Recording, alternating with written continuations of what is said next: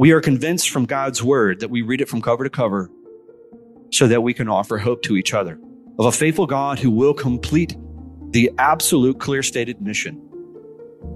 That for those, I've said this from the beginning of our church plant, we have 3 people that we are going after in our communities. We're going after the lost, those who have not found Christ.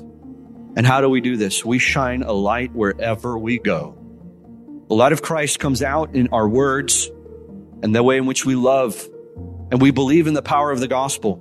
We don't believe you act to the gospel. We believe that you herald it. You cannot live the gospel. And thank God you cannot live the gospel because you would fail. Do not try. Only Jesus lived the gospel. That's why it's good news. It's bad news if you have to live the gospel. It's very, very bad news. We proclaim the gospel. And we show mercy and kindness to everyone. And we never, ever assume someone is a believer. I never do. I don't care if someone's carrying a big Bible and could quote every verse. The Pharisees, they could quote the entire Old Testament and they needed Christ. I never assume someone's a Christian. I need to love them and be patient with them and be kind and administrate the gospel to them. And the second group of people that we are here to love on and care for, which consists of a lot of you in here, are those who are broken by the church. Who, to be honest, you hate the church. You hate what the church has become and you hate what the church has done to you.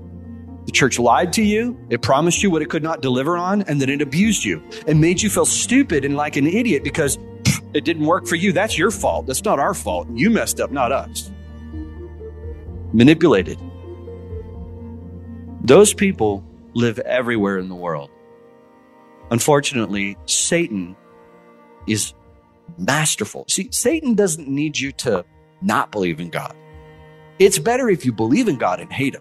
That's much better. And so God gets into his churches, and Paul warns about this, about the doctrine swaying about. This is Ephesians 4, which we're going to speak on this in a little bit. But Satan gets in and he just twists the gospel just a little bit to where the gospel is not good news of what you've been freed from, but the gospel is what you must do in order to be freed from.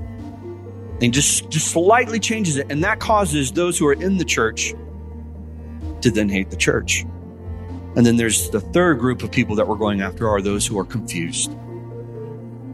We have a lot of people in Columbia and Spring Hill are very confused on who God is and what the purpose of his church is. And they're very passionate about their confusion. I know, because I sit in coffee shops with them. And I don't get angry with people who say things that are crazy and wrong and unbiblical. I used to be that person. I was a confused Christian for many years. So I have a lot of patience and compassion for them.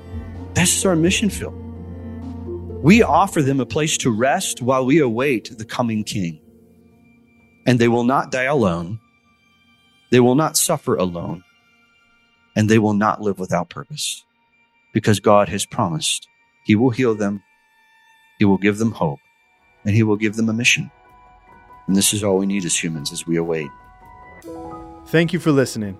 Today's reminder is from John Moffitt, pastor of Grace Reformed Church in Spring Hill, Tennessee. Everyday Grace is a listener-supported podcast. If you would like to help support our ministry, please visit theocast.org/give.